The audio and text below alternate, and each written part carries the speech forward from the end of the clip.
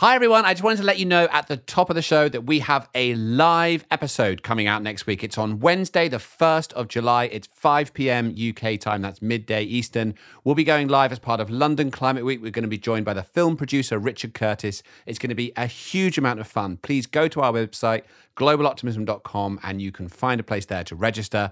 Please join us. Oh, and also, by the way, Christiana is back this week. We're thrilled to have her back. But sadly, her microphone is still on holiday. Here's the episode.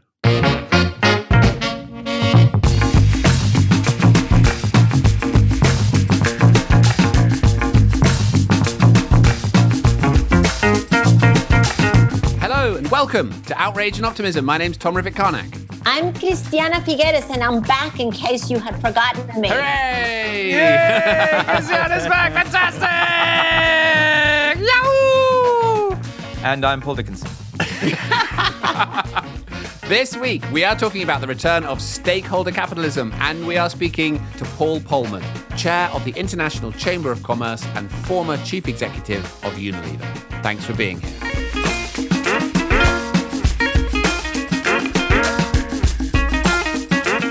So, Christiana, it has been weeks in your absence. We have pined in your absence. We've scurried around and tried to find friends who would fill your shoes, and they've been brilliant, but it's not been like having you. Welcome back. It's lovely to have you here. Well, Thank you very much. But I know that you've been doing a brilliant job, and you've had really, really fun people on. So We've tried, Christiana. You know, I did discover something very disappointing, though, because I said to Christiana, welcome back. And she said, where have I been? It's only you and Paul who've stopped calling me. I've actually been working this entire time. So have you not had a break? Well, I have not had a break, but I do have a Costa Rica related announcement since I know that you've been missing You those. amaze me. That's right. Where? Right. Are you ready? Puerto Rico. Where is this? Oh, Dickinson, you're in such trouble.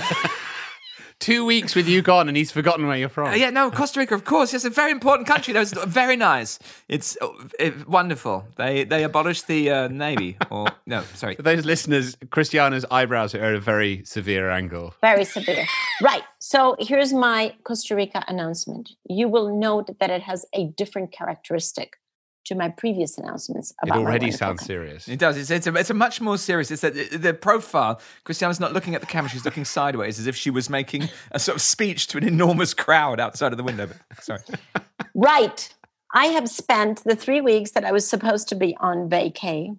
I have spent, among other things, on a campaign in Costa Rica to ensure that we're going to pass a law that prohibits the exploration and exploitation of oil and gas. Wow, that's big. Now, the problem with that, I mean, obviously the law has to pass, but the problem is that there are some who would want to put obstacles to the passing of that law because they are convinced that oil could be a very interesting source of fresh capital for the country. Has oil been found? So you can imagine it. No. Oh, okay. We don't This even is know. Theoretical oil. Yeah. Okay. You want to be a little This bit is- careful because we were talking a while ago, it's minus $40 a barrel. So if you find a lot, that can bankrupt the Exactly. country. It could be very expensive. Well, so you can imagine that I have been doing everything that I can to support those who are arguing for passing a law to prohibit exploration of oil and gas forever. That's a long time, actually. Forever. Just like we outlawed the army forever. Has any country got such a law at the moment? Well, this is where Costa Rica is so unique and wonderful, guys. We're back to the positive Costa Rica side. We will come back to that. Costa and we will- Rica, Costa Rica. Thank you. That's the new hymn. We will sing hallelujah when the law is passed, okay? In the meantime, lots of work to do. So just to be completely clear, Christiana gets was it 3 weeks off, which she only takes 2, and then she passes a law to ban oil and gas exploration in Costa Rica forever, or at least she nearly gets a law passed or tries to. That's what I call a holiday Christiana Figueres style, and that is why you are our great leader, and I admire you endlessly. Yeah, well, it's actually not very responsible to do that with your vacation. But anyway, it is actually the most are. responsible thing you can possibly do. Maybe not responsible for yourself. Yeah. But we should encourage our listeners, if you have the opportunity during your summer holidays to prevent a country from ever exploring oil and gas again, do take it. We will celebrate you on this podcast. Do write in and let us know. Yeah, exactly. Top law passed, top banning of anything forever. You know, if you, for example, have gone, just to Brighton for the weekend and stopped plastic being used for all time, or for example, if you've gone to Greece, for 2 weeks, or somewhere not too far, ideally on a train, and it's just essentially caused the end of something that pollutes our environment for all time, liberating Earth, then let us know on any of the social media channels. That's a very attractive invitation there, Paul. I like that. Right. So we have Christiana back. We need to focus and be to business. So let me dive in and just give a few setup comments in terms of where we're going to go today. Because this week, we are actually going to be talking about the options facing businesses as they look at their options for building back better through the response to COVID-19. So we've talked a lot about national governments and the fiscal stimulus they're putting in place, but today we're going to look at it from the perspective of business. Now, of course, this has been a hugely turbulent time to run a business, but one thing that's emerged through this is the return of the idea of stakeholder capitalism. So just a quick history lesson on that. This is the idea that business should respond to the needs of all stakeholders, not just their shareholders, but employees, to society at large, to their supply chain, to everybody they engage with as equal stakeholders in their future. And it was popular in the 50s and 60s. But recently, and particularly through COVID, but also driven by alarm due to widening inequality and the climate crisis, there seems to have been a realization that only serving the needs of shareholders is not working out very well for society. So this is the broad area we're going to get into, and we'll dive into some specifics. But Paul, you have been a deep thinker on this issue for decades. You started CDP to represent investors and engage with businesses and get them to provide the kinds of data that would be necessary for this type of stakeholder capitalism. How do you respond to that sort of statement as to where we are? And Paul, you wrote a book entitled Beautiful Corporations. Oh, well, what a nice setup. And thank you. I mean, the first thing is I have a little bit of a problem with the word capitalism, and I just because it's just one of those words that people kind of associate with the right wing and evil capitalists or whatever. But I guess, we're all kind of use a bank account, and we all, kind of go to the shops, and we all kind of buy food mostly from private sector organizations. So we're all kind of in capital, even if we're very left-wing kind of people or middle of the road, or, so, but the stakeholder society, maybe you might call it that. Nice. Look, I'm absolutely, I actually had a conversion. I wanted to be a politician when I was a kid, and I was looking at these annual reports from big corporations when I was 24 in 1988. I was looking at these annual reports from big corporations. I thought corporations are kind of running the world, and we've now got this terrible separation between the state that used to kind of, develop over thousands of years, literally, to kind of protect us and look after us. And then, all a long time, there was private enterprise that was kind of small, but it became enormous. In fact, many private enterprises today are much larger economically than most countries, to be honest with you. Huge company. Microsoft currently worth $1.4 trillion, which is more than the GDP of the vast majority of countries.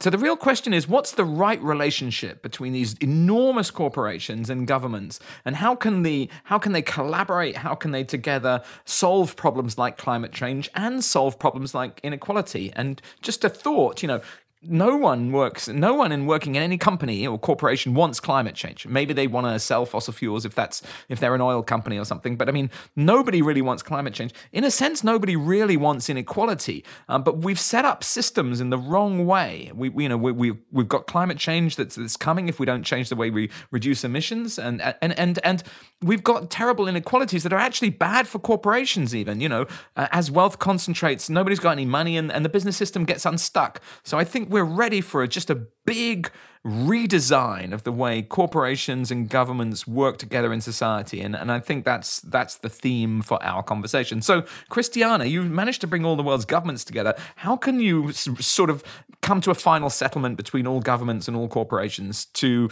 ensure humanity is happy forever? Well, I thought that was your job, Paul Dickinson. That's right. What he did was you should have been a politician, Paul. You took the question, you reframed it, you provided some context, and you asked Cristiano. And then I turned it over to Cristiano. Whereas you have spent your life answering that question. So I'm like sitting here on the edge of my chair waiting for the answer to that Okay, well, I'll question. give you the answer then. Okay, if you want. Okay. One of our wonderful advisors said, what gets measured gets managed. And I think that the thing is, if you think a company, there was this notion of shareholder primacy, that if companies are just there to make money for shareholders, you can get a bit lost. But hang on, let me pause one moment. I don't want to stop your flow. Go for it. Isn't that the law? They have to respond to shareholders first above everybody Yes. else. You said I was a deep thinker, didn't you? Well, do I know off by heart Judge Putnam's 1830 ruling in Harvard versus Amory that is the basis of all fiduciary capitalism? Yes, I do. Okay, listeners, just it'll be over soon, listeners. Just bear with us. The basis of fiduciary law says that the fiduciary, the investor, if I invest on behalf of somebody else, I should invest in the best interests, in your best interests, with due regard to both the safety of the capital and the return. Now, that the beautifully crafted law doesn't say what best interests means, and that's why it's lasted so well. So, for example, let's imagine that we've got big, strong governments who are doing a jolly good job of solving all our problems, and all I want to do is have lots of money to buy a swimming pool or something. Well, then the best interest could be described as the most money for me. But let's say we've got all kinds of problems, from runaway climate change, we've got slave labor, we've got terrible inequalities, and the world's going to be kind of destroyed, and it's going to ruin life for my children and absolutely ruin life for my grandchildren. It is not in my best interests in law for that to happen. So what you said when it was the law is you were describing fiduciary duty, that legal duty of investors, as a financial principle, but it's not. It's a legal principle. But it's a legal principle to whom? Who is fiduciary duty there spelled with a small f or with a capital F? Well, I don't quite know what that means, but that's never stopped me from speaking more on the subject. Look, I think that the critical person in the system... So true. My family motto is often wrong, but never in doubt. Now, look, what you need to recognize is there is someone who controls the whole system, okay? And that's the citizen, ultimately. We vote with our money. We vote when we buy, one product or service. We're voting with our money for the providers of that. And when we invest our money, we're also voting. I don't know anyone really. People talk a little bit about ethical investment or something. But nobody really knows how they invest their money. And people need to look into that and come to the heart of it, because all these systems, you can have these kind of dinner party conversations where it's, the system's out of control, but it's us who are negligent in our oversight of that system. Okay, I'm gonna reel us back in here a little, because this is fascinating, but I think we need to stay focused on the thing we're aiming at, right? Which is it the case that coming through the COVID pandemic, when there has been no tolerance for price gouging and for corporations taking advantage of this moment, is it the case that actually we are seeing a return to those companies that serve a multitude of stakeholders, employees, society, supply chain, rather than just their shareholders? Has their day come? And does it look like they are now going to do better than those companies that only serve their shareholders? Cristiano, what do you think? Well, I'll give a stab of an answer, but then I'm going to have a quiz question for both of you, okay? So just get ready for that. So the first stab of the answer is there is, of course, mounting literature that companies that have a focus on environmental, social, and governance issues, acronym ESG, are actually outperforming those that don't have that on the market, and especially seen now during COVID, but even before. Yeah. And so if that is stakeholder capitalism, then yes, the answer is the day has come, not out of a moral reason, which is also there, or I should say not only out of a moral reason, but actually being rewarded by the market for their triple bottom line and for taking a much broader view than only profits. And dividend payments to their shareholders. So in a sense, yes, there is mounting evidence that is now so. However, here comes my trick question to both of you. Just last week, BP announced that it was writing off $17.5 billion from the value of its assets because it is cutting its long-term oil and gas price forecasts, and it is canceling several of their long-term projects. Why? Well, because they are recognizing that the COVID crisis is definitely going to change transport patterns and travel patterns. And very interestingly, not only are they looking at less travel, both air and on land, but they're actually also identifying that this is going to be a shift away from fossil fuels. So now the question to the two of you is the fact that they are recognizing the shift in the energy market, is that because they are they writing off these assets as a protection to their shareholders, in which case they would still be in shareholder primacy? Or are they doing it because they are tiptoeing into stakeholder capitalism, and they are recognizing that they could actually have a huge responsibility in addressing climate change? I have a very good answer, but we can see if Tom can, flutter about and see if we can get there somewhere. I'm so glad I asked the questions that I don't have to answer it. I will give you a quick answer, and then Paul will give you a longer, and I'm sure much better. Why did you say longer? You don't know how long my answer's going to be. And I said better. I don't think that it's stakeholder. I think it's still shareholder primacy. And the reason I say that is because their share price didn't budge when they made the announcement. So I think they knew that it was already priced in by their investors. The investors knew that this was the reality, and they were just taking a step that their investors already understood. So that's why the share price didn't budge. So they were continuing along the path of shareholder primacy, in my view. But sorry, let me just push you on that, Tom. That doesn't negate that they might perhaps, under certain conditions, with a new CEO, that they might actually be starting to understand that they have a role to play in the energy transition, which, as I said before, tiptoes into broader responsibility. That's true. It's not mutually exclusive. It's not mutually exclusive. So I think that it serves that purpose. I mean, introduce $100 carbon price. That's very impressive. So I think that that's maybe a step more towards that. So I think both could be happening. You're right. That's a little ungenerous the way I phrased it. Oh. Well, that's a 6 out of 10 answer, Tom. I think you did really, you did very well for you. For you. Based on what you were expecting. Do you know what? I was at a seminar, I think 20 years ago or a little bit more, and somebody said BP doing this Beyond Petroleum thing. So it was BP again, and somebody said, they're doing all this stuff, but do they really mean it?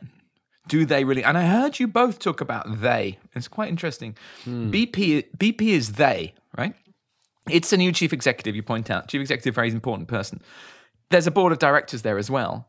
BP is also, 100,000 employees or more. BP is also a certificate of incorporation saying that its objective is to to make profitable activity in business.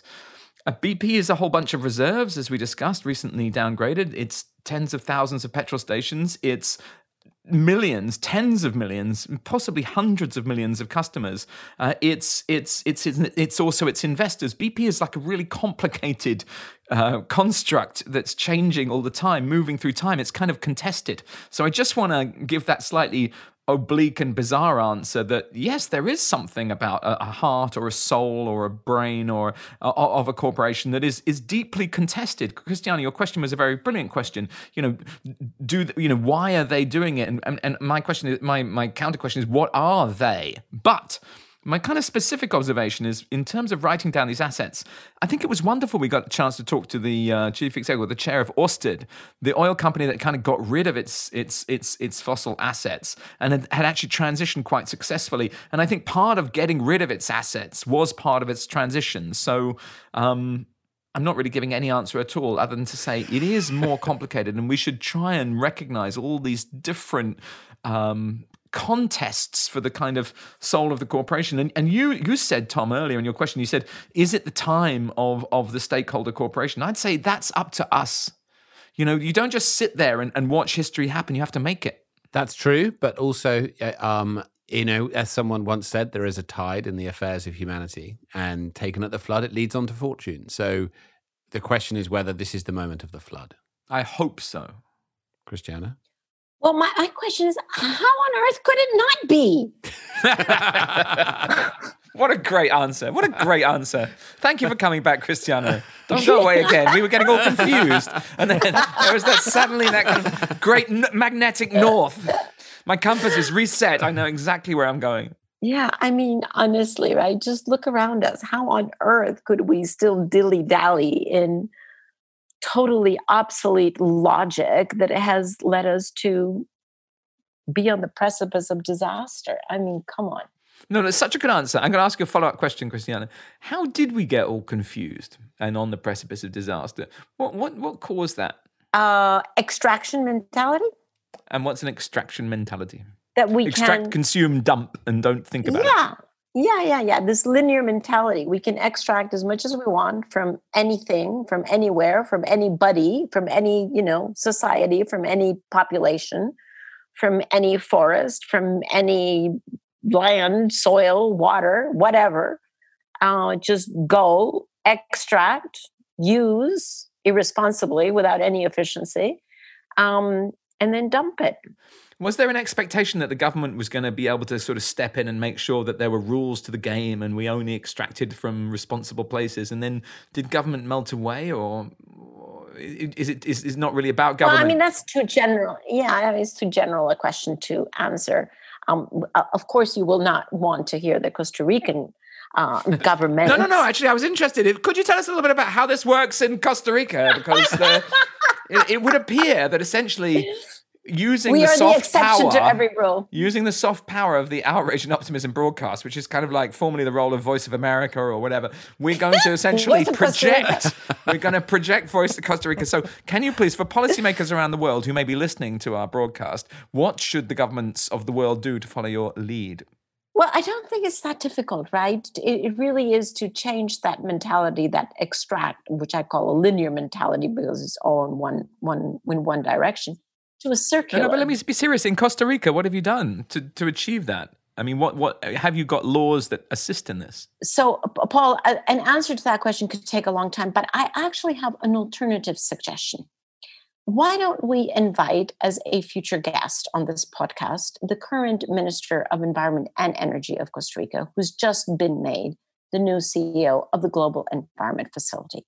And I think he might be able to give us a really interesting look at what Costa Rica is doing, but more importantly, and from a bigger picture, what his view is of the Global Environment Facility possibilities as we enter into the decisive decade. What do you think about that? Makes brilliant, perfect sense. Let's do it. 100%. Thank you. So I think this has been a really interesting, I mean, I find this whole concept of sort of the emergence of stakeholder capitalism, I realize that's kind of a jingoistic term. It basically means that, we are entering a period in which corporations are much more realizing that they can't just solve their shareholders. They also need to think about the environment, think about their employees, think about society. And those that do are rewarded, right? And that actually end up doing better. And I think there's lots of evidence that is now building in that direction. I think that's where we're coming down in this conversation. And there's really no one who we could have brought into this podcast who knows more about this and has better experience than Paul Polman. Paul was the chief executive of Unilever for 10 years. He is credited with an enormous number of innovations at that company.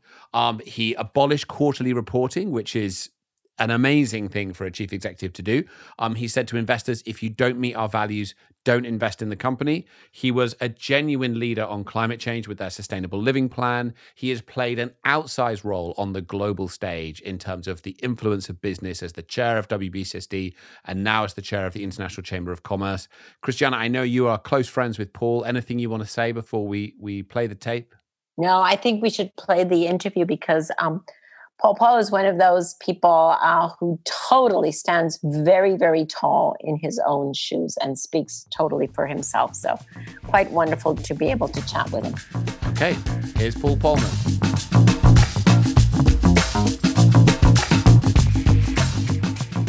Well, Paul, thank you so much for joining us on Outrage and Optimism.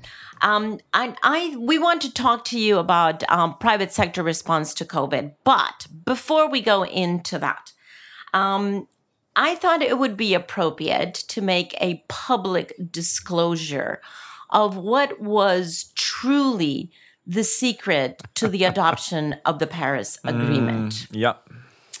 And that was, many people, think that it was the brilliant work of the negotiators and so many heads of state who came, and, all of that was helpful, and certainly the support from private sector and investors, all of that was helpful. But there was one piece that was absolutely critical that has to do with you. And so, Paul, you were at that time, while we were working toward the Paris Agreement, you were the CEO of Unilever, that produces most of the products that we all use. But the one most important product that it produces under your trademark is PG Tips. In Christiana's opinion, it is. In Christiana's opinion, the most important product. We kept her alive. Yes, exactly. And you early on realized that I was completely addicted to PG Tips. So here is the real story of the Paris Agreement. I arrive in Paris in my hotel room a week before the conference starts, because we all have to be there a week ahead. And there's this huge box in my hotel room. And I'm thinking, why did they send my papers here? It would have been much more helpful if they had sent the papers straight to the office, because now I have to figure out how to transport it from here to the office, et cetera, et cetera, et cetera. So, I unpack and then I go, okay, well, let me see which papers are here. I open the box and there's this huge industrial size box of PG Tips sent by you. And it says, "Dear Christiana, I hope you and your team survive Paris." Well, I tell you, no one has been as happy as my entire team, because up until then, Paul, I was pretty stingy because it was difficult to find PG Tips in Germany. And so I was pretty stingy about sharing my PG Tips. But when I had that industrial box, I sent out a message to the entire 500, strong team at the Secretariat and said, PG Tips available for everyone. And it actually kept us alive and awake and in a good mood throughout a whole 2 weeks. And that is the secret to the Paris Agreement.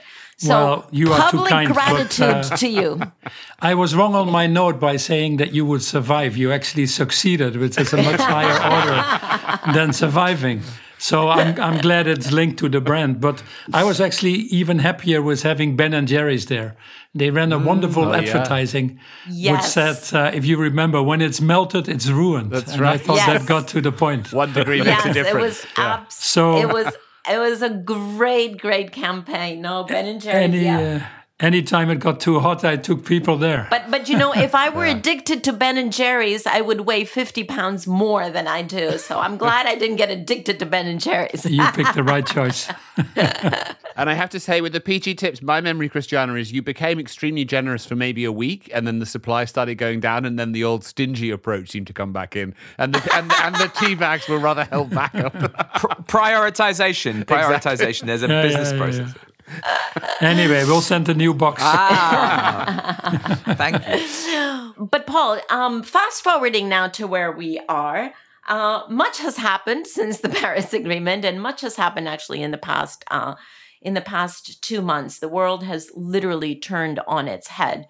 And we've been delighted and honored to have on this podcast many public sector figures and thought leaders who have shared with us their insights about what is going on now, but in particular, their thoughts about how to build back better from a public sector perspective. And we're delighted that you have joined us to complement that from a private sector perspective, because not only were you the CEO of Unilever, but you are now representing hundreds of companies with your many different hats that you have. And so I hope that we assume correctly that you're in conversation with many of these CEOs and are getting the best the best sense of where they are. So, of course, many of them are struggling just to keep their companies alive, certainly small and medium enterprises. The larger ones, and I would be interested in your opinion about that, the larger ones are obviously advocating for financial support from the public sector in order to bring their operations back on board. But I would be interested in your take about the dynamic there between keeping jobs, which is so critical, keeping jobs and keeping the company alive, and how that dynamic is different in small and medium enterprises as contrasted to the larger companies, just to start with, and then we'll get into other topics. Yeah, I think what everybody is obviously surprised by the speed of the crisis, but also the depth of the crisis. This is probably the biggest challenge that any business person has dealt with in their lives, and none of them have been, frankly, prepared for it. And it's been made more difficult because of the global nature of the challenge that also has affected many of the supply chains that businesses deal with, the relationships with governments, the contracts with the citizens of this world. So I think it has brought to the foreground really the need for successful business leaders to really run a more and broader multi-stakeholder model to survive in a challenge like this. And companies that actually have taken that broader perspective, that have always taken care of their employees or their value chain, have a sound financial position and not engaged in simply share buybacks or special dividends or enormous bonuses. These companies tend to do better in this crisis, not surprisingly. So it's a mixed picture. You will have, I would say, about the 50-60% of the private sector that has gone beyond the call of duty to be part of this and save lives first and foremost, and then protect livelihoods, and they've gone beyond the call of duty. But then there are others, unfortunately, that are increasingly being called out that see this as an opportunity to continue their shareholder primacy. And it's not appreciated when banks do short selling and put pressure on already companies that are being stressed, or where companies go ahead still with dividend payments or executive bonuses, or when there is price gouging or any other form of misbehaving, it's pretty quickly called out. And that is a good thing of all of this. Whilst companies that go beyond their call of duty, you might call it might become the norm in the future, but that go beyond their call of duty have actually seen their businesses being rewarded. But it is tough. It is tough out there, and the CEOs have to make tough choices. And even the bigger companies that you refer to, if you're in the airline industry or tourist or travel, or many of the retail like fashion, etc., you can support your employees or your value chain up to a extent, to a certain time period, but that is also rapidly coming to an end. And that is why you see this crisis probably leading to one of the biggest levels of unemployment we've ever seen. And whilst the old people might have been killed by the COVID crisis, unfortunately, the young people will be killed by the unemployment levels that are going to happen. And that is obviously one of the main concerns now for all of us as we move forward. So, and Paul, I've been accused before of being too complimentary about some of our guests, but actually you know that I work in sustainable business, and you have been for probably a decade, and certainly in the last 5 years, celebrated as the absolute sort of central thinker on sustainability, embodying that at Unilever. It's impossible not to go to a conference where they're hoping you will speak. In all seriousness, you got that position because you found a way to find a role for corporation in society, and you became something of a role model.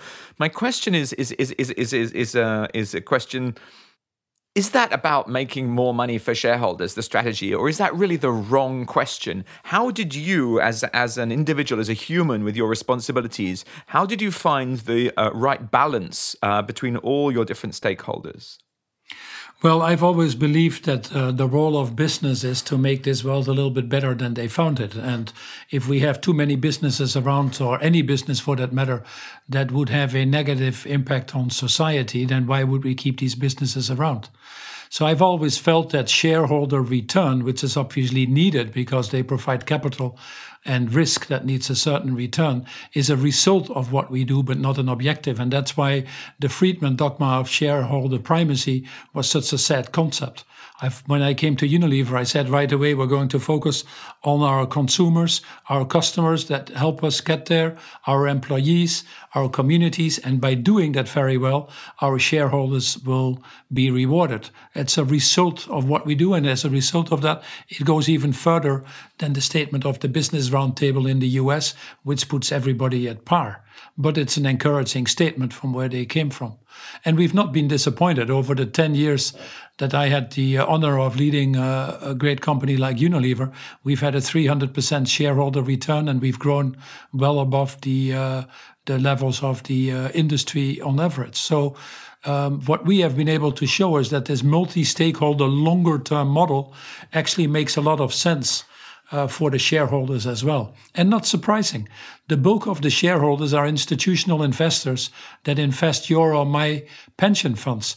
And they want to have returns 15, 20, 25 years from now when we retire. And not only to ensure that we have a good retirement, but that we also have a world that we can live in. So the objectives of longer term and a sustainable business model go very much hand in hand. But then just a tiny follow-up question. I mean, we could talk a lot about how your business became more sustainable, but thinking about those two groups, the shareholders and the customers, did you have to spend extra time and energy communicating with them? Was marketing to investors even, or talking to them, was the way you were marketing and communicating to your customers an important part of the journey? Well, the first thing, and I think I have a lot of lessons where I could be better, but the first thing is you have to get your employees on board. So the first year we spent entirely explaining to our employees what a longer-term business model meant.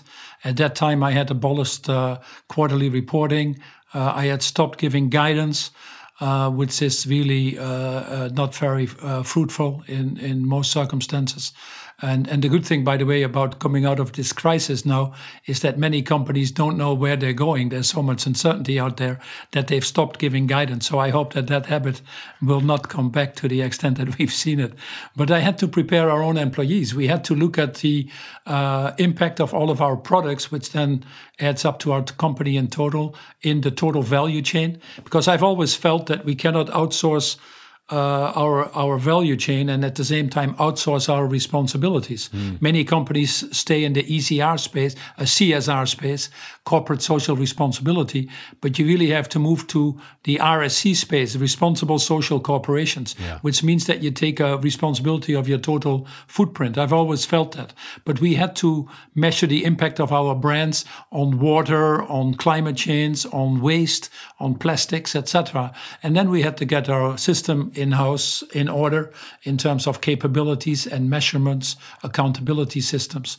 And only when we did that, which took us about a year and a half, were we able to launch the Unilever Sustainable Living Plan, which was a plan that we basically said we're going to decouple our growth from environmental impact and we're going to increase our overall social impact. So it dealt with the E and the S factors of the ESG that Christiana was referring to.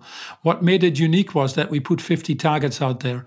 Already at that time, trust in business was low, and I believe that trust can only be built over time with transparency. Transparency builds trust, which is the basis of prosperity.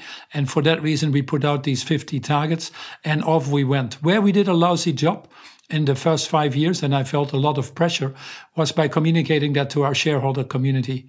I had made some statements that if you don't like us, then put your money somewhere else, or we don't really appreciate the hedge funds because your strategy doesn't align with what our company stands for.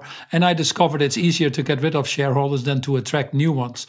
And at that time, there wasn't enough data around. There was a lot of skepticism, cynics, and they were testing the model. And instead of disregarding them and saying, we don't really think you're important. You're a result of what we do.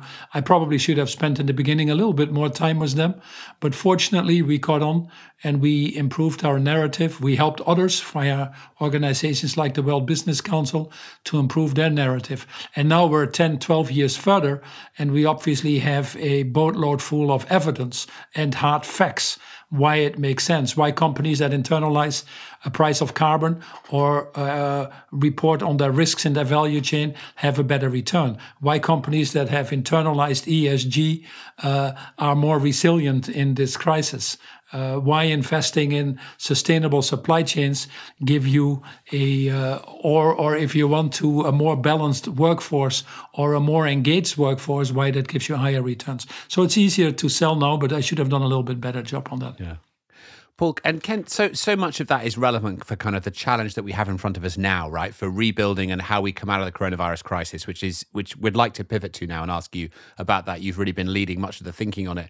I'm curious, though, to ask, I mean, if you look at the way business is meeting the coronavirus challenge right now, there is zero tolerance from amongst the public for the idea that companies would put profit over dealing with this crisis or would be seen to be profiting from this crisis.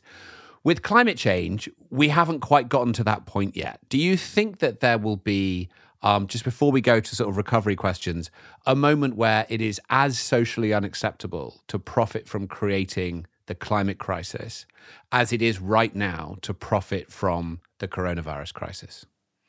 Oh, I think that the pressures are increasingly apparent also to businesses. And it is not surprising that during this crisis now, many businesses are not only saying, help us spend now up to $10 trillion to just stabilize the global economy, but as we need to start to reignite the global economy, we need to do that in a different way than we came from. The reason why we are in this situation is not forgotten on many. Yeah. The big lesson here is that you can't have healthy people if you have an unhealthy planet. The big lesson here is the links now between biodiversity, health, and climate change. The big lessons here now, again, is that we should listen a little bit more to science, and we've seen that with the COVID crisis, and the importance on fact-based decisions. So many of these things that we are now going through is not being lost on the responsible CEOs in business. And frankly, when we talk about going back was already a transition to a greener economy. What we're talking here about is, will this crisis help us accelerate? And look at what we need. We talked about the enormous need that we have for job creation, but we need also more secure jobs. We need better jobs.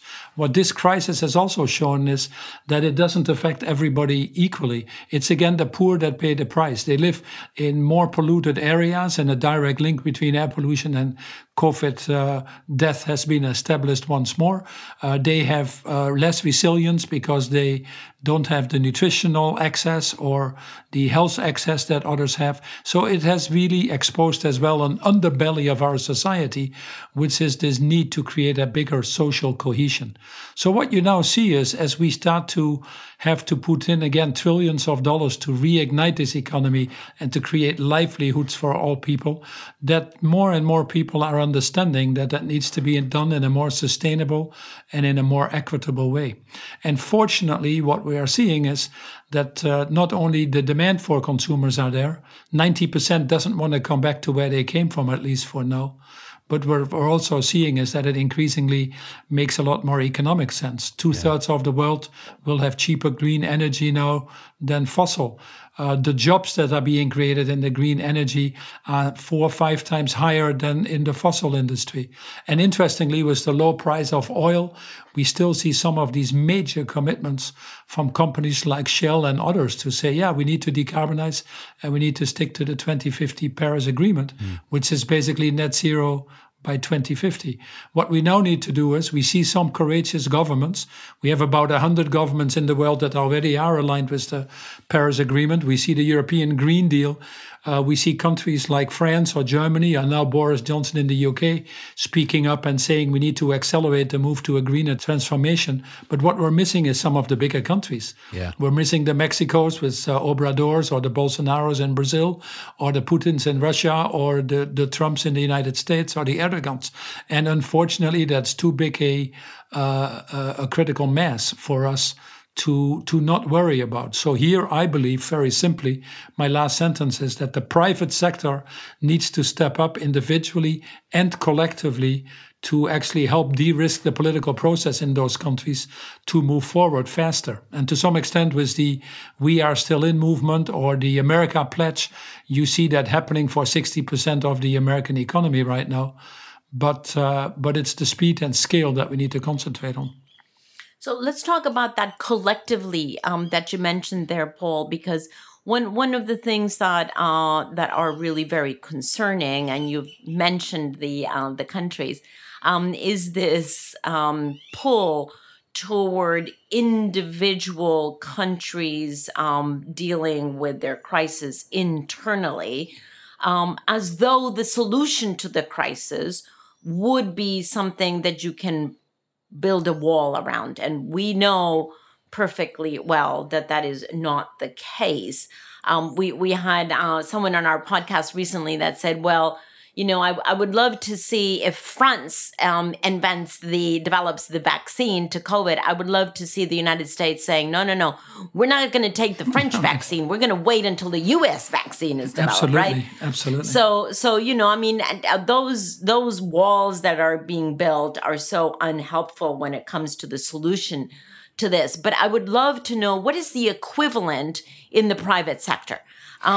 Because is it hopeful thinking? Is it hopeful thinking to see a future in which the private sector is organized, let's say, across sectors? The cement sector, the consumer goods sector, can we see the energy sector? Can we see private companies coming together across national boundaries as sectors to actually engage in a building back better recovery that will make their situation and the global economy safer, more resilient, and more healthy?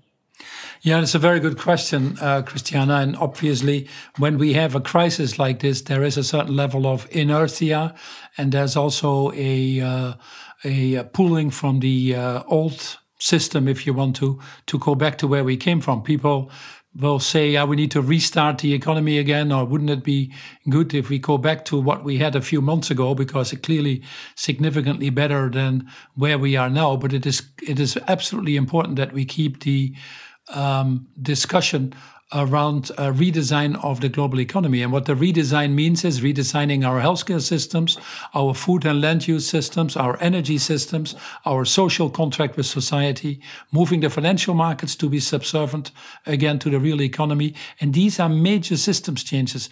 And these systems changes can only happen with an incredible level of cooperation.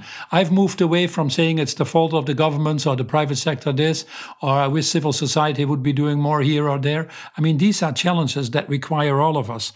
It was Martin Luther King who said that we are caught in an inescapable network of mutuality, tied in a single garment of destiny. Whatever affects one directly affects all of us indirectly. And I think that's exactly what we are finding out now. Mm-hmm. With the health crisis that we just saw, we immediately saw 77 countries putting export restrictions in place for this PPE, protective material. And we see the same happening now in the food chain, where countries are now starting to put export barriers in place again in the food chain. As a chairman of the International Chamber of Commerce and John Denton running that, we're actively working with the G20 and other countries to prevent that from happening. And even though they put it in their G20 declaration, the next day, again, you see countries putting export barriers in place. So it's not a pretty picture. And business understands that is actually not good. Whilst undoubtedly, we need to look at some value chains, make some a little bit more agile, more local again. It was not really the value chains that fell short in this disaster. In fact, many of the stores are well stocked. There was a little bit of hoarding by consumers, but you cannot design a value chain. Where the value chain fell short was on the healthcare field. And frankly, it only fell short in those countries where the governments were relatively slow to react and created this enormous pressure in a system that was never designed for that. So we have to be very careful that we don't put the wrong medicine in this case against something. So we hopefully maintain a level of sanity when the US clearly has shown a more unilateral direction, when Europe is searching for itself, which is a problem, and when China, with the exception of some of the links around the Belt and Roads, are not willing to step up to the global plate. And what you see here is, I think, that business again fills that void. Going back to Paris, we had the low carbon technology platforms at that time, which we called very fancy, but it was basically 11 industry streams that you helped design, where we got 1,800 CEOs to be in Paris and advocate that these industry streams could decarbonize. And then we got the high ambition groups, which in each sector now has companies, from be it cement or be it steel or others, that actually have made a commitment to get to net zero. And that we need to now accelerate. There's no question that you need to do it on an industry level, to me, to create that competition. And that's the essence of why I created Imagine. So here's the thing, Paul. You perfectly tee up, I think, what has to be, unfortunately, because of time, our final question. But, the Paris Agreement was an enormous success of the United Nations. And you appeared to be, in a sense, representing the United Corporations. Many of the world's largest economies are corporations, as you know. To what degree should there be a United Corporations organization to help them collaborate to achieve similar goals to the United Nations? Well, we have the International Chamber of Commerce that I chair and represents 48 million companies across the world. And we've changed, instead of just mindlessly, may I say, advocating free trade, we say trade that works for everybody. We say now, as one of the major streams, make climate change everybody's business. So we've changed the agenda there quite rapidly. And the same with the UN Global Compact. The 10 principles of the UN Global Compact are as valid now as what they were when Kofi Annan started it 20 years ago. And that is another 12,000 companies.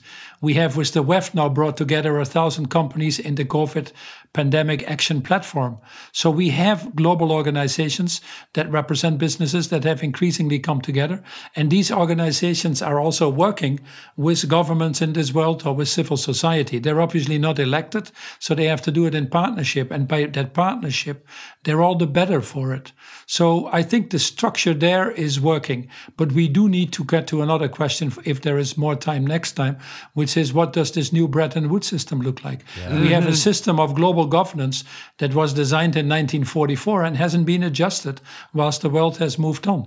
Whilst every company would have had 10, 15 new updates in their strategies, we are stuck with a system of global governance that clearly is broken.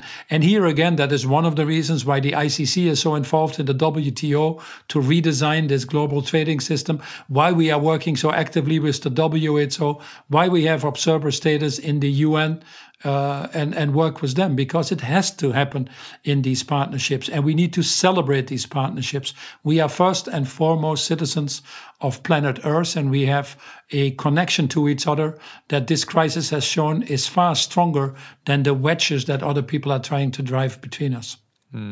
So Paul announced the last question, but I'm going to sneak one more question in. I'm sorry.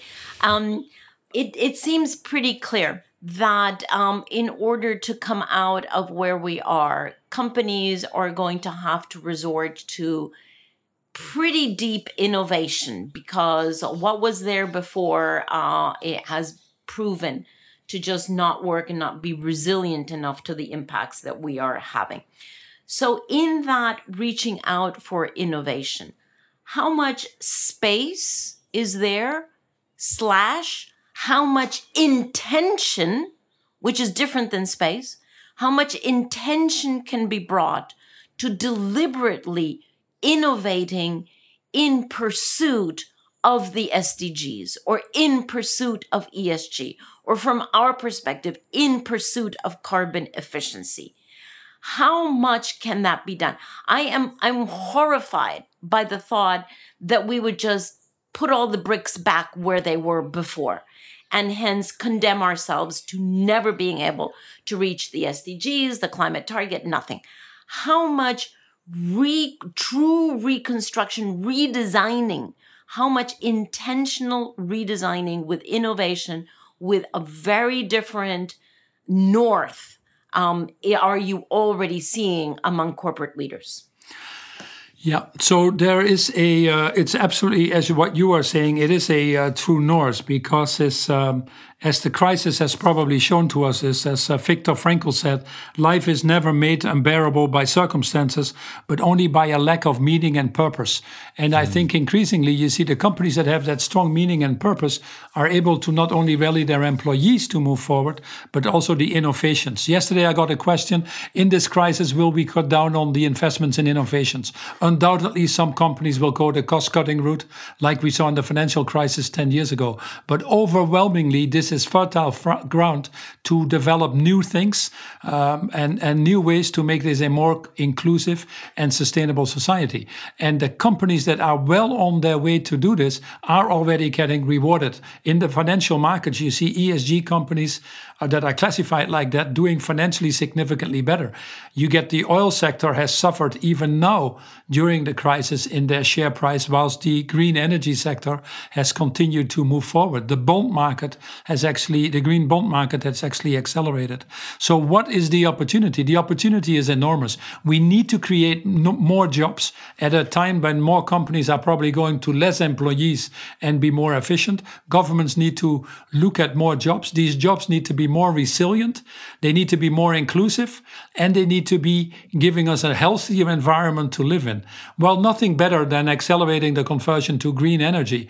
Nothing better than going into reforestation or working on reversing degraded land. Nothing better than retrofitting buildings or offices. Nothing better in cities like Paris and some other cities are now doing, installing bike lanes and walk paths. These are all major employment opportunities where we redesign at the same time our food and land systems, where we redesign our infrastructure, where we redesign the way we get energy. And that's very motivating for the companies that get it, for the employees that work there. And I believe once more that those will be the companies that will do well moving forward. What is the only precondition needed for that? If we truly want to get to the levels that are required, we need the governments with us, because ultimately you need these frameworks, these rules, these laws, these regulations to get there. So it has to be a very inclusive and a very democratic process. And that's once more what we're trying to do with Imagine. We've now started with the fashion industry, and we have a big call tomorrow with 28 CEOs in the food and land use. And they're coming with some very big commitments, how collectively we can get to regenerative agriculture, how collectively we can get to the Paris agreements, how can we get out of single-use plastics, how can we ensure that we have a value chain in agriculture that works for the poor farmer as much as it works for the end producer. These are fundamental questions that we have never faced. And bringing these CEOs together, we make them more courageous, and we drive that to a higher common platform, hopefully at a speed that is significantly higher than what we've done before. So we're enthusiastic about that. I think, but you have to have hope and a certain level of positiveness, this optimism that you have in your broadcast.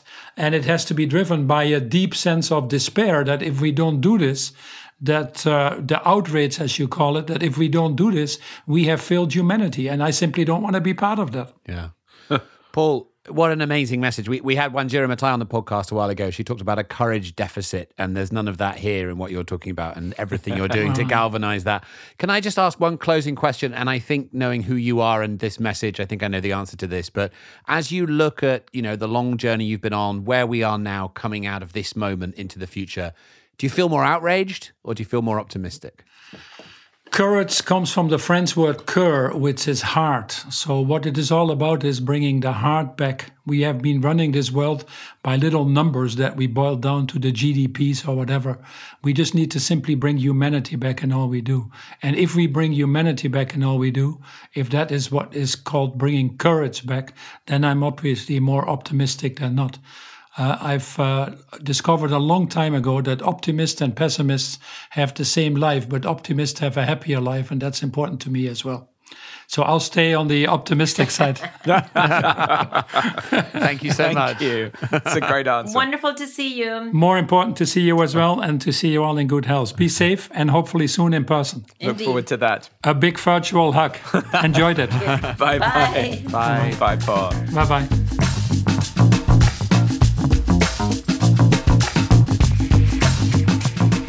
So, what a pleasure to get a chance to sit down with Paul. He's been such a leader for such a long time, had such an impact on our work and so many other things over the years. What do you guys leave that conversation with? I mean, I was really struck by some basic principles. He speaks in a very simple, clear way. He said the role of business is to make the world better than you find it. That's actually a very simple principle, very simply articulated. He talked about how Unilever had to get their head around measuring things, impacts on climate change, on water, which is close to my heart because that's something we pay a lot of attention to. But then also, I think I was really struck by his new role. He moves out of an enormous company, Unilever. He goes to the International Chamber of Commerce. He's involved with many other organizations of businesses, really thinking about redesigning food systems, medical systems, thinking about sectors. So, an eye on industrial redesign, but also with an attention to what, how the world works. What he quoted Martin Luther King: "Whatever affects one directly affects all indirectly." Just a really deep thinker and someone that I have enormous admiration for. Well, he is so eloquent, right? And has always been. As I met him years ago as CEO of Unilever, but he has since taken on, I don't know how many hats. And it basically sits at the center of so many different private sector and business associations or groupings. And it's actually quite wonderful because my sense is that he is aligning on so many different levels and with so many different arms that he's reaching into. He really is aligning business, at least the enlightened business, onto, as we said at the beginning, to stakeholder capitalism. And it's quite refreshing. And on that note, my dear friends, I recently looked at a survey that I think also Tom saw from Fortune that surveys 500 CEOs about the effect that COVID is having on their companies and how they're looking into the future. And I was amazed that a whopping 48% have said that the crisis is actually going to accelerate their move into stakeholder capitalism. Literally using that term, And I was also quite interested in two other facts that came out of that survey. One is that 3/4 of them have said that the crisis is going to accelerate technological transformation. That's really interesting because we have actually been betting that a lot of the resurgence from the crisis is going to be innovation from our perspective, of course, carbon efficiency innovation. But I'm sure it won't be limited to that. But the fact that they see that this hit is actually the opportunity to innovate technologically and in many other respects, I think is a very interesting response to the fact that they have all taken huge hits in their income, in their for sure in their market value, etc. And the way that they're responding is actually with ambition and looking to the top of the mountain as they are down at the valley. And the other thing that I thought was very interesting, which resonates with the stakeholder capitalism that we were talking about in the beginning, is what is the top concern of these CEOs? Keeping their employees safe. How interesting. Keeping their employees safe, meaning they are really aware of the fact that it is the brains that work with them that are the true value of their companies, and that they want and have made extraordinary efforts to keep these people employed, even if they have cut down on 10 or 15 or 20% of time invested and payroll, but that made a huge effort to keep them employed and hence keep them loyal to the company. And of course, all of them making sure that the employees and their families are safe. So, to the question that we had in the beginning, are we at that point of accelerating shareholder capitalism? I think the answer is a resounding yes. Yeah, that's that. I know that survey was so interesting, wasn't it? I think the other one that is slightly ancillary to what you just said, but more than half said that they will never return to normal business travel. That this is a fundamental change point. But you're absolutely right. I mean, it really does feel like a real tipping point moment. And I mean, I felt I learned so many things from Paul, and what a resource for the world to have someone like him who's really been through that and is now prepared to reflect so honestly on what went well and what didn't go well. He talked about challenging his shareholders, losing shareholders, and then trying to find other ones. And, he's very honest in his kind of reflections of all of that, which really makes that just so valuable. I mean, I was kind of shocked to discover, I suppose this is, many people would know this, how much of the global economy is small businesses. I mean, he said 95% of the global economy is small businesses. And now as the chair of the ICC, he's kind of thinking about how do they make this transition as well. But I thought it was a great conversation, and I agree with you, Christiana. That data, the conversation with him, really feels like this moment of a refreshed transformation for capitalism and the role that these corporations play in it. And we've got to get this right. This is an opening that we're not going to get very often to reimagine the role of the corporation in society. Yeah, but I think, Tom, that you've put your finger, into the wound.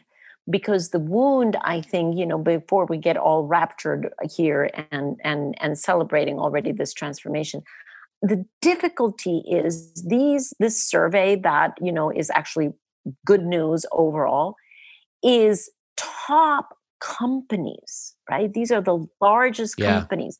The difficulty here is what's happening to small and medium companies first in this crisis. They're getting much, much more hit, much more deeply hit. They are not able to keep their people employed, not necessarily safe either. And they have so much less flexibility to be able to make this transition over to ESG or to shareholder capitalism much more difficult for them. And yet, as he says, it's the whopping majority. Right. So that's the difficulty. Yes, we need front runners, and the big companies are front runners, and Paul is the front runner of the front runners. But what happens with everybody who is behind? Yeah. Great questions. I wasn't exaggerating, and you both know this, that Paul Polman has been the kind of keynote speaker at every conference about responsible and sustainable business globally for the last 10 years. What did he do is he embraced it company-wide. He said himself he got his employees involved. But I think there is a message, if anybody wants to be a leader in responsible business, it's kind of I'm going to call it an open goal. I mean, there are some other people who've come forward with great statements, but I think, society is looking for that leadership from companies now, alongside governments. And just one final thing, I don't want to let it go, is that discussion at the end about we need a new kind of Bretton Woods system, perhaps one that does find the right relationship with corporations. I think is fascinating, and investors, a new kind of architecture. And of course, Paul Polman warned us, businesses are not elected, so they don't have that kind of mandate. But in a sense, they do exist. They're accountable. Public companies are accountable to their shareholders, and every company is accountable to its customers. We need to kind of weave together a new kind of architecture, I guess, for the governance of the way we produce and consume. If we get that right, we may well be able to solve climate change and a whole bunch of other problems. Amen. All right. From your lips to corporate God's ears. If there is one, yeah. Right. So this has been great. So nice to have you back, Christiana. What a great episode to start off with. Thank you so much to Paul Polman for joining us this week.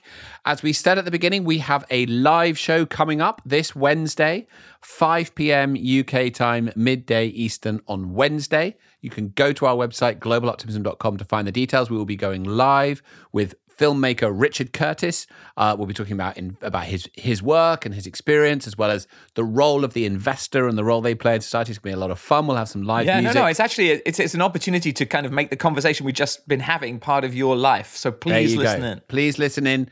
It's going to be fun. So register, join us, and we will be putting that episode out as a podcast next week. So you'll still get to hear it, even if you can't join us on Wednesday. But thanks for being here this week. We will see you next week. Bye. Bye. So there you go, another episode of Outrage and Optimism. Outrage and Optimism is a production of Global Optimism and is produced by Clay Carnell and executive produced by Marina Mancilia Herman, who, like Cristiana, is also back from holiday. Marina, welcome back. It's good to have you. Thank you to our team, Katie Bradford, Sarah Law, Sophie McDonald, Laura Richardson, Sharon Johnson, Freya Newman, Sarah Thomas, Nigel Topping, and Michael Northrup. A special thanks this week to Elise Comrie, Zena Elmaruki, Fiona Fyung, Jenna Salter, and Kelly Packman. And of course, thank you to our special guest, Paul Pullman. So as you're thinking about what podcast to listen to next, or you're wrapping up doing the dishes or gardening, be sure to take this moment and register for our live event with screenwriter, producer, and director Richard Curtis. It's happening this Wednesday, July 1st, and where you register is globaloptimism.com/events. But you don't have to remember that, because I've just put a link in the show notes below. You can click it, it'll take you right there. Register, it's free, it's going to be amazing. We'll see you there. And of course, we're discussing amazing things on social media about the climate, and we want you to be part of the conversation. Come join us on Instagram, Twitter, and Facebook at Global Optimism. And if you love the podcast, subscribe and please leave us a rating on Apple Podcasts. Links to our social media are also available below. You can click them right there. Okay, next week, our live episode with Richard Curtis. We'll see you then.